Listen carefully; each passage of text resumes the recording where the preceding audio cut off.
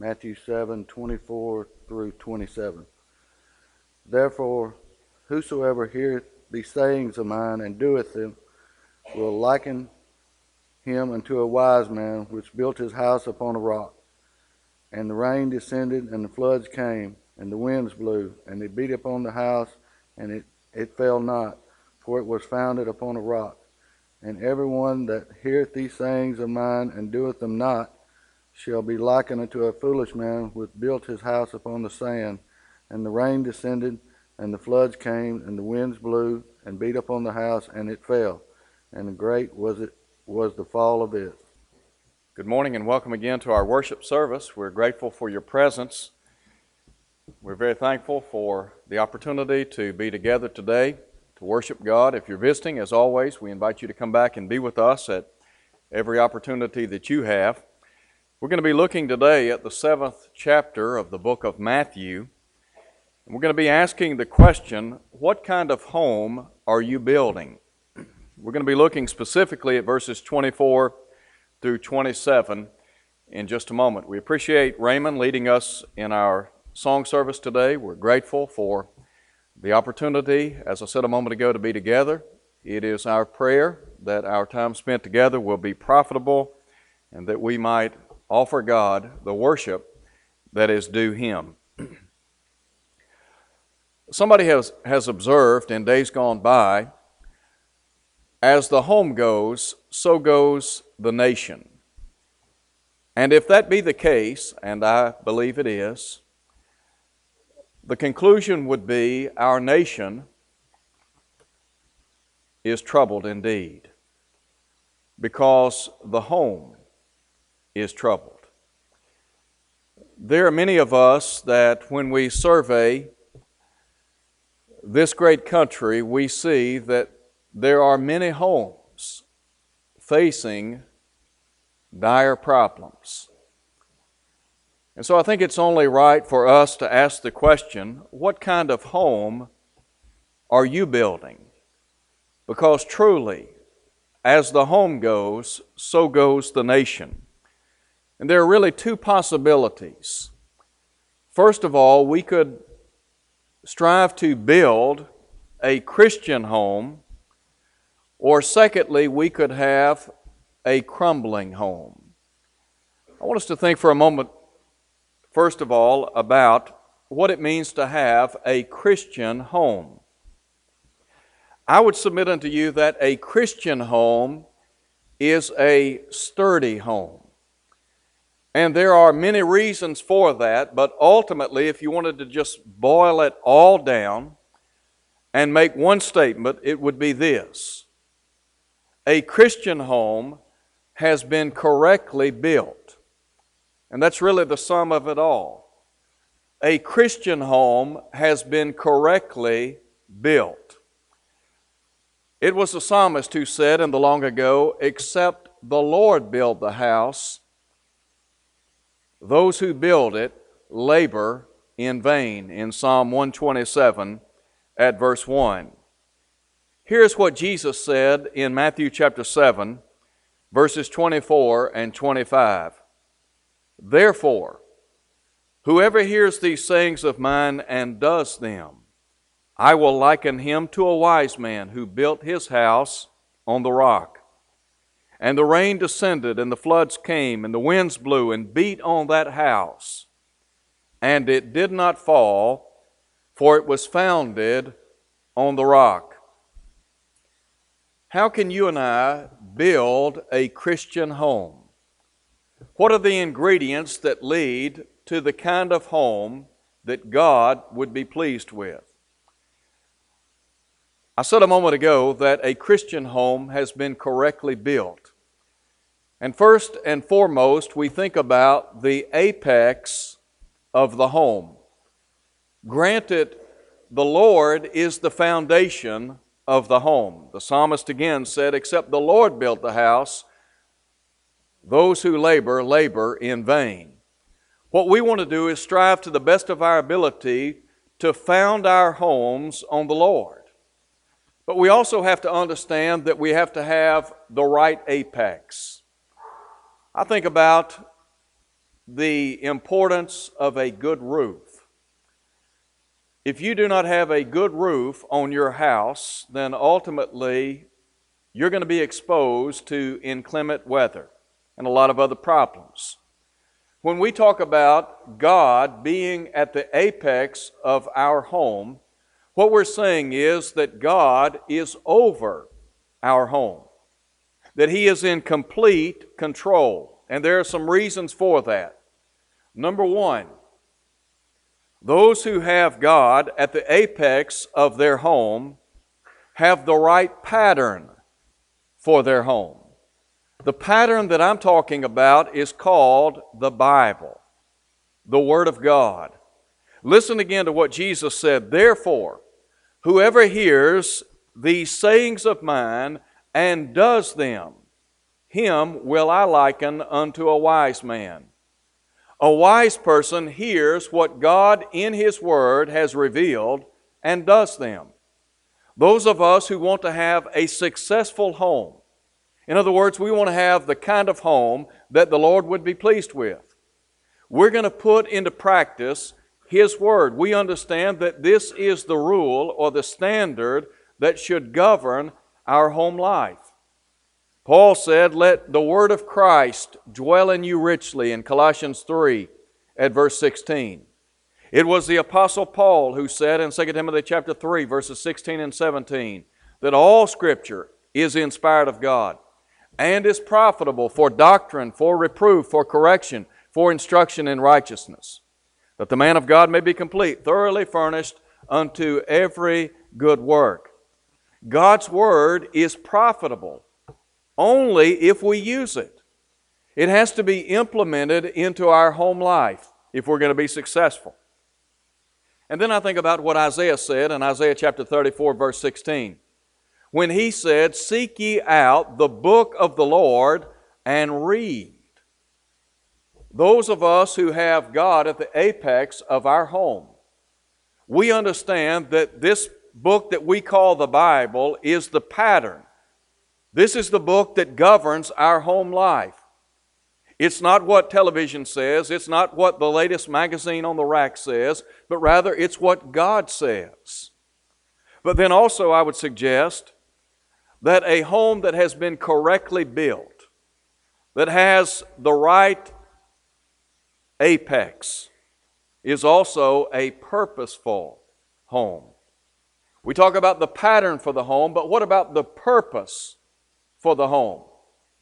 Look at how many families today in our society, in our country, are floundering. Look at all of the problems that exist within the framework of the American family. I would submit unto you that one of the problems is there are a lot of people in our society today that do not understand the purpose of life itself. You think about that for a minute. Look at how many homes today are focusing on any and everything, but they exclude the most important thing. What is that most important thing? It's God. Look at Solomon. You know, we talk about people learning from history. Someone has said, if there is anything that we have ever learned from history, it is that we have not learned from history. And so you go back and look at Solomon. Solomon was the wisest man of his day. He enjoyed tremendous wealth. He was a very famous man, a powerful man. He had everything that the human heart, physically and materially speaking, could want. But his conclusion was the most important thing to life is not what a man wears on his back. It's not where he lives. It's not what brings him physical gratification. It's God. He said, here the conclusion of the whole matter, fear God and keep His commandments, for this is man's all.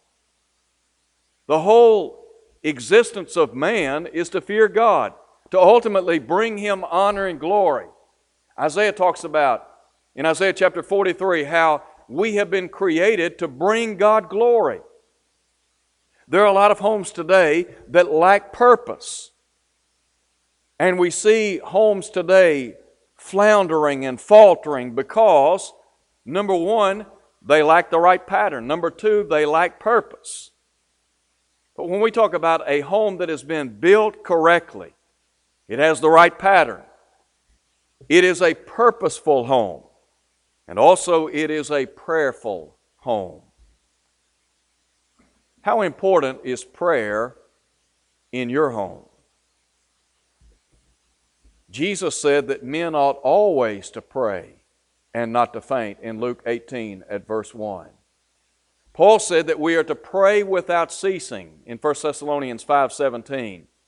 And then also he writes in Colossians 4 verse 2, continue steadfastly in prayer, watching therein with thanksgiving. Think about how important prayer was to Jesus Christ, the Son of God. We are to pattern ourselves after His life. Peter said that we are to follow in His steps. You want to have a good home life? Then pray. Those of us who appreciate the privilege and the power of prayer ought to be praying as a family. We ought to be on bended knees praying to Jehovah God regularly. I think about homes that stay together, they pray together. And we need to be a praying group of people. Again, we think about the plight of our nation and the foundations that are crumbling around us. Well, what we want to do is build our homes correctly. We want to have God at the apex of our home. If He is at the apex of our home, we'll have the right pattern, we'll have the right purpose. We'll also be prayerful. But finally, we'll offer Him praise. Christian homes, they understand the importance of worshiping God regularly. Look back and reflect upon what the psalmist said in Psalm 95 at verse 6. When he said, "O come, let us worship and bow down. Let us kneel before the Lord our Maker." Jesus said, God is spirit. They that worship Him must worship Him in spirit and in truth. Far too many homes today suffer because they neglect worship. Worship is vitally important to our spiritual well-being and welfare. It affords us the opportunity to bow in the presence of God, to give Him the homage and the glory that He is rightfully due. But one of the byproducts of worship is edification, the building up of one another. That's what the Hebrew writer talks about in Hebrews 10 at verse 25. We've talked about the apex of the home, but what about the arrangement of the home? There are really two factors here when we talk about the arrangement of the home. First of all, we stress the orderliness of the home. Every home has to have order. God is a being of order. I think about in the New Testament church and in New Testament worship. Paul said, let all things be done decently and in order. When we talk about the Christian home, a lot of homes today are in a state of disorder. Well, what we want to have is a state of order. When you talk about the arrangement for the home, first of all, we have to appreciate the fact that God has designated the husband to be the head of the wife, not a dictator. He's not to rule or to reign as a tyrant, but he is to be a spiritual leader in the home. When Paul wrote to the church at Corinth in 1 Corinthians 11 at verse 3, he said, I would have you know that the head of every man is Christ, and the head of the woman is the man, and the head of Christ is God. In Ephesians 5:22 and 23, Paul stresses the importance of wives being in subjection unto their husbands as unto the Lord. He goes on to say, as the husband is the head of the wife, Christ also is the head of the church, and He is the Savior of the body. Well, the husband is to be the head, the spiritual leader in the home. Now, that doesn't mean that, as I said a moment ago, he's to be a dictator. But the husband and the wife, they complement one another. They work in a cooperative manner with one another. There is a system of love and support that undergirds that relationship. And if the husband is doing what God has set forth for him to do in his role, then the wife will be more likely to fulfill her role in the home. There has to be orderliness, and there also has to be obedience in the home. One of the things that I think our country is sadly lacking in is obedience in the home. You just look at some of the children in our schools across this country today. And look at the problems that school administrators are having and teachers are having. Why is that such a problem? Why is it that kids today are out of control? They're unruly. They talk back to their teachers and to their administrators. Why is it that there is no fear in their eyes when authoritative forces speak? Let me tell you why. It is because the mama and the daddy has not implemented a code of discipline in the home. What is it Solomon said? Spare the rod, spoil the child.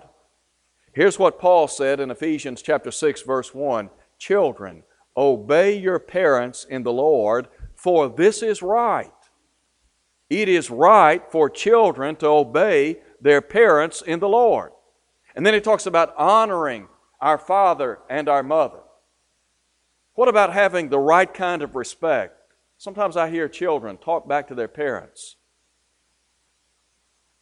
I hear or read about them saying ugly remarks or just letting them have it. And I wonder, who's in control? It's really a case of the tail wagging the dog. What we need today are parents who will enforce a code of discipline in the home. The Bible talks about how the Lord loves those whom He chastens. If we love our children, we will discipline them. There are a lot of parents today, they have the idea that if they spank their children, they're going to turn on them. Listen, if you don't spank your children, you're going to have terrible problems.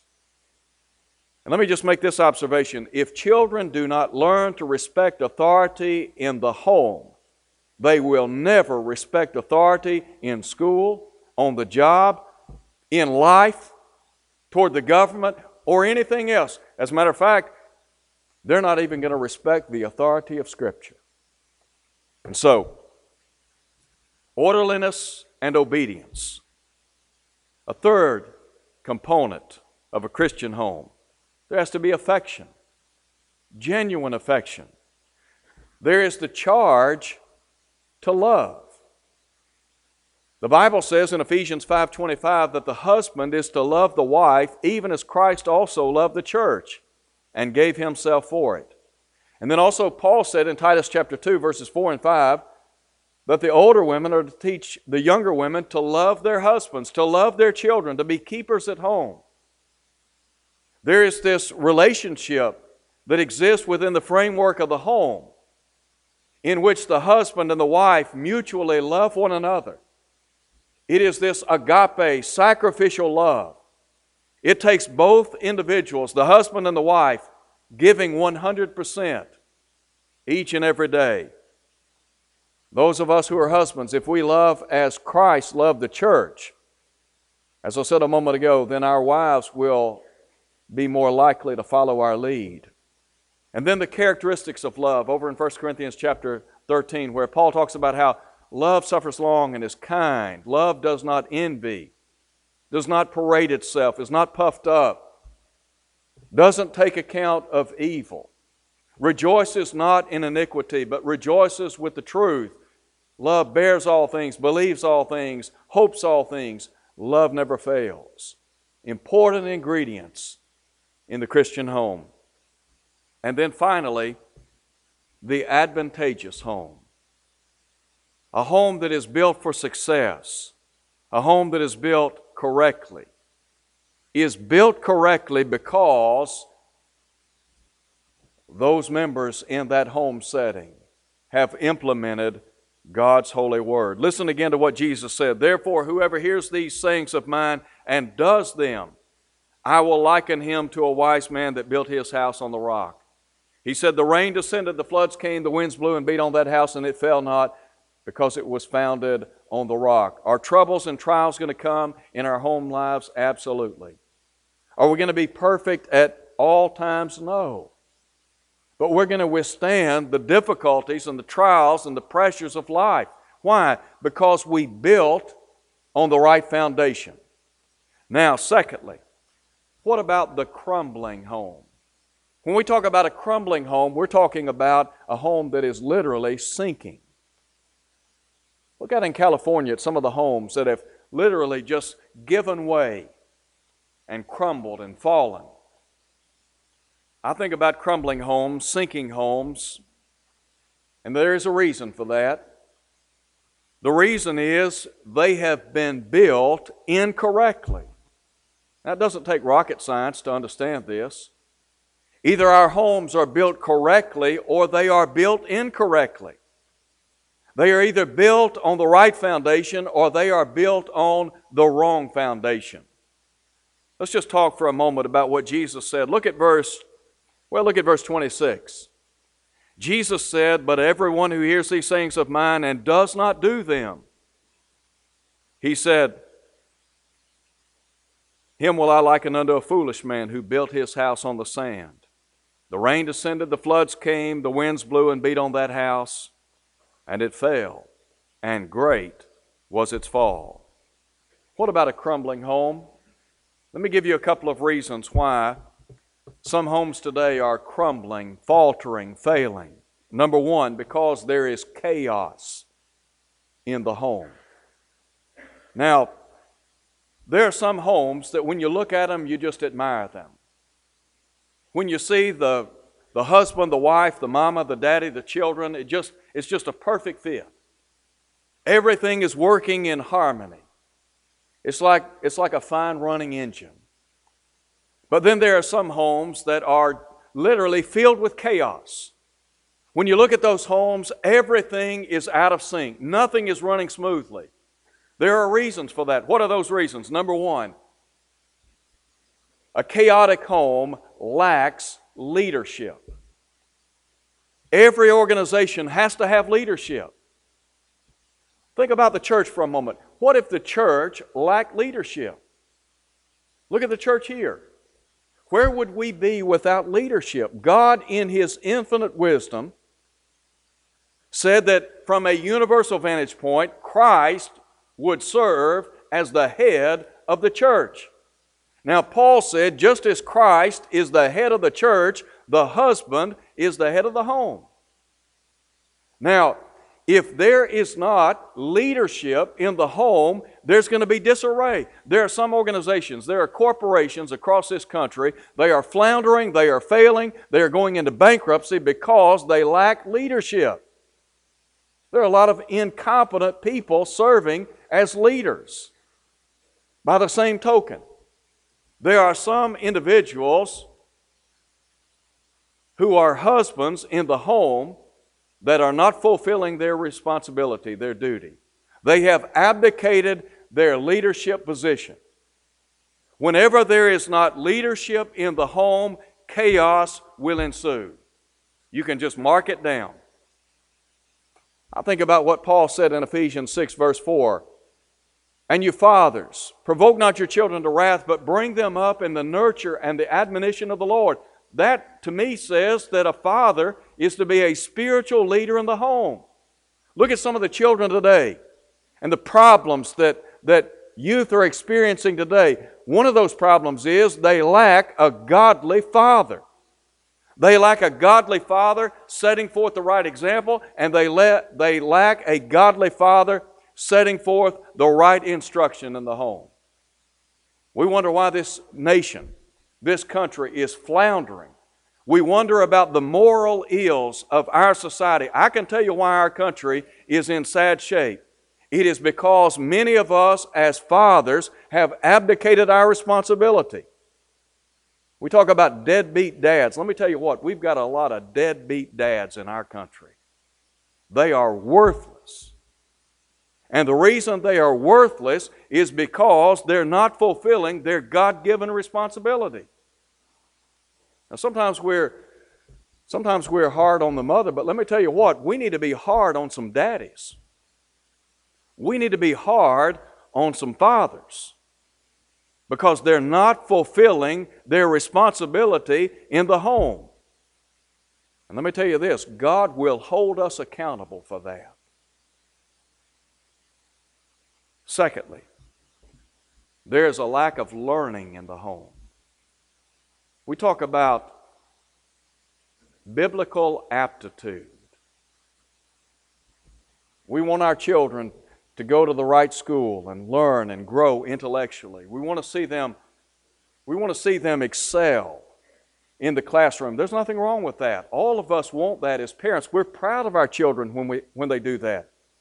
We want to see them excel in sports, and we immerse them in any number of sports and physical activities.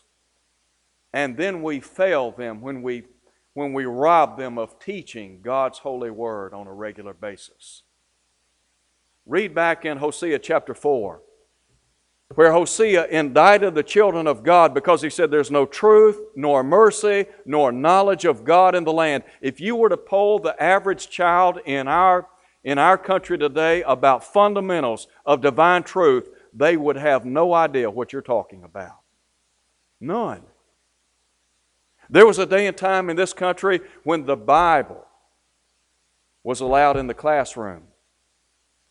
When parents used the Bible to teach their children how to behave, how to live, how to act as morally decent human beings. We use the Bible to teach character and integrity. We wonder today why young people are stealing and killing,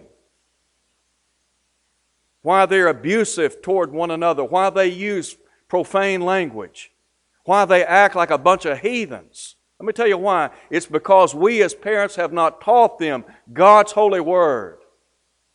We're paying a terrible price for that today. Hosea said, "My people are destroyed for lack of knowledge." That's why our nation is being destroyed today. A lack of knowledge, a knowledge of Almighty God. Secondly, if a home has been built incorrectly, there'll be chaos and there'll be corruption. You want to pollute your home, then just add these vices. Number one, apathy.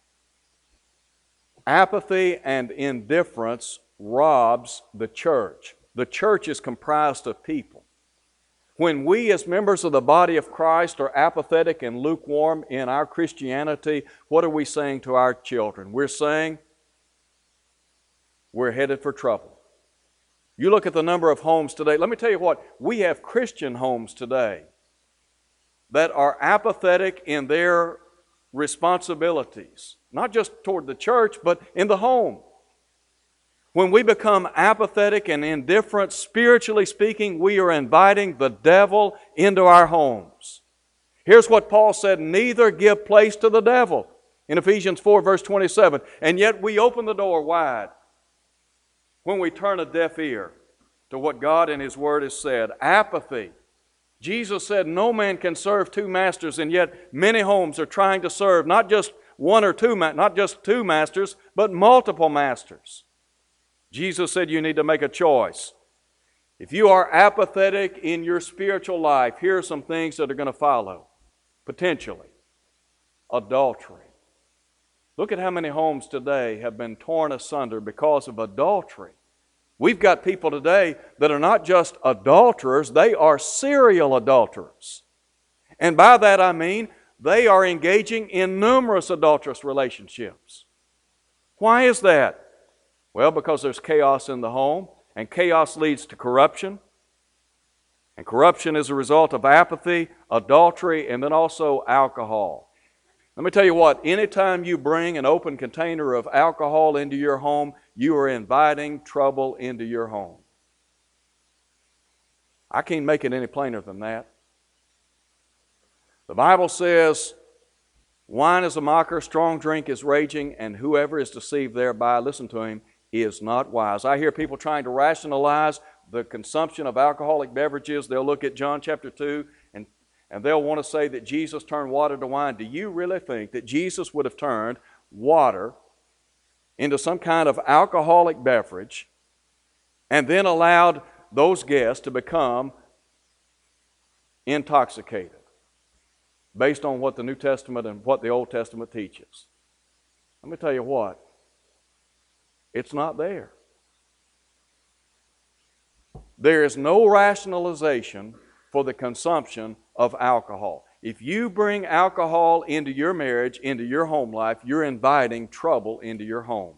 And I would add, not just alcohol, but any kind of chemical substance. And then finally, avarice. And by that I mean greed. Greed is at the core of the rottenness of our society today. Jesus said, "Take heed and beware, a man's life consisteth not in the abundance of the things which he possesses."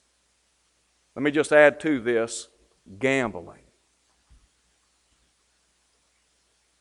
I've heard all of the arguments, and I know what people think about playing the lottery and going to casinos and all this kind of stuff. Let me tell you what. Anytime you bring gambling and greed into your home, you're headed for trouble. Just mark it down. Look at all of the marriages that have failed because of compulsive gambling. You'll never have a problem with something you don't try. You get involved in gambling, you start going to the casinos, and before you know it, you're hooked. The Bible talks about good stewardship. Gambling is not good stewardship. Gambling is not practicing the golden rule based on Matthew 7, verse 12. Now, there are some that want to legitimize gambling, and they want to talk about how it's acceptable and okay. Let me tell you what, Jesus said, beware of false prophets. If somebody tells you gambling is acceptable in the eyes of Almighty God, here's what I would tell you, they're a false teacher. Thirdly, and finally, the collapse of the home. If you want to make sure that your home is run right, follow the Word of God. If you want to see your home collapse, just ignore what God in His Word has said. Listen again to what Jesus said, Matthew chapter 7. "Whoever hears these things of mine and does not do them will be like a foolish man who built his house on the sand. The rain descended, the floods came, the winds blew and beat on that house, and it fell. And great," Jesus said, "was its fall." Two choices: a Christian home or a crumbling home. What about you today? What's the state of your home? I want to close by citing an Old Testament example. In the book of 2 Kings, we read about Hezekiah, who was one of the good kings of Israel. And some people from Babylon had come, and the Bible tells us that when they came to meet with him, that he showed them all of the treasures of his home. And so Isaiah the prophet went to Hezekiah, and he asked this question: "What did they see in your house?" And Hezekiah responded by saying, "All that was in my house, I showed them." When people look into your home, what do they see? They either see a Christian home or they see a crumbling home. If you're here today and you're not a Christian, could I encourage you to come to Christ, believing that He is the Son of God, repent of every sin, confess His name before others, be baptized into Christ so that you can enjoy the forgiveness of your sins, Acts 2, verse 38. Maybe you're here today, you're not faithful to the cause of Christ. Could we pray with you and for you, and God will abundantly pardon? Would you come as we stand and sing?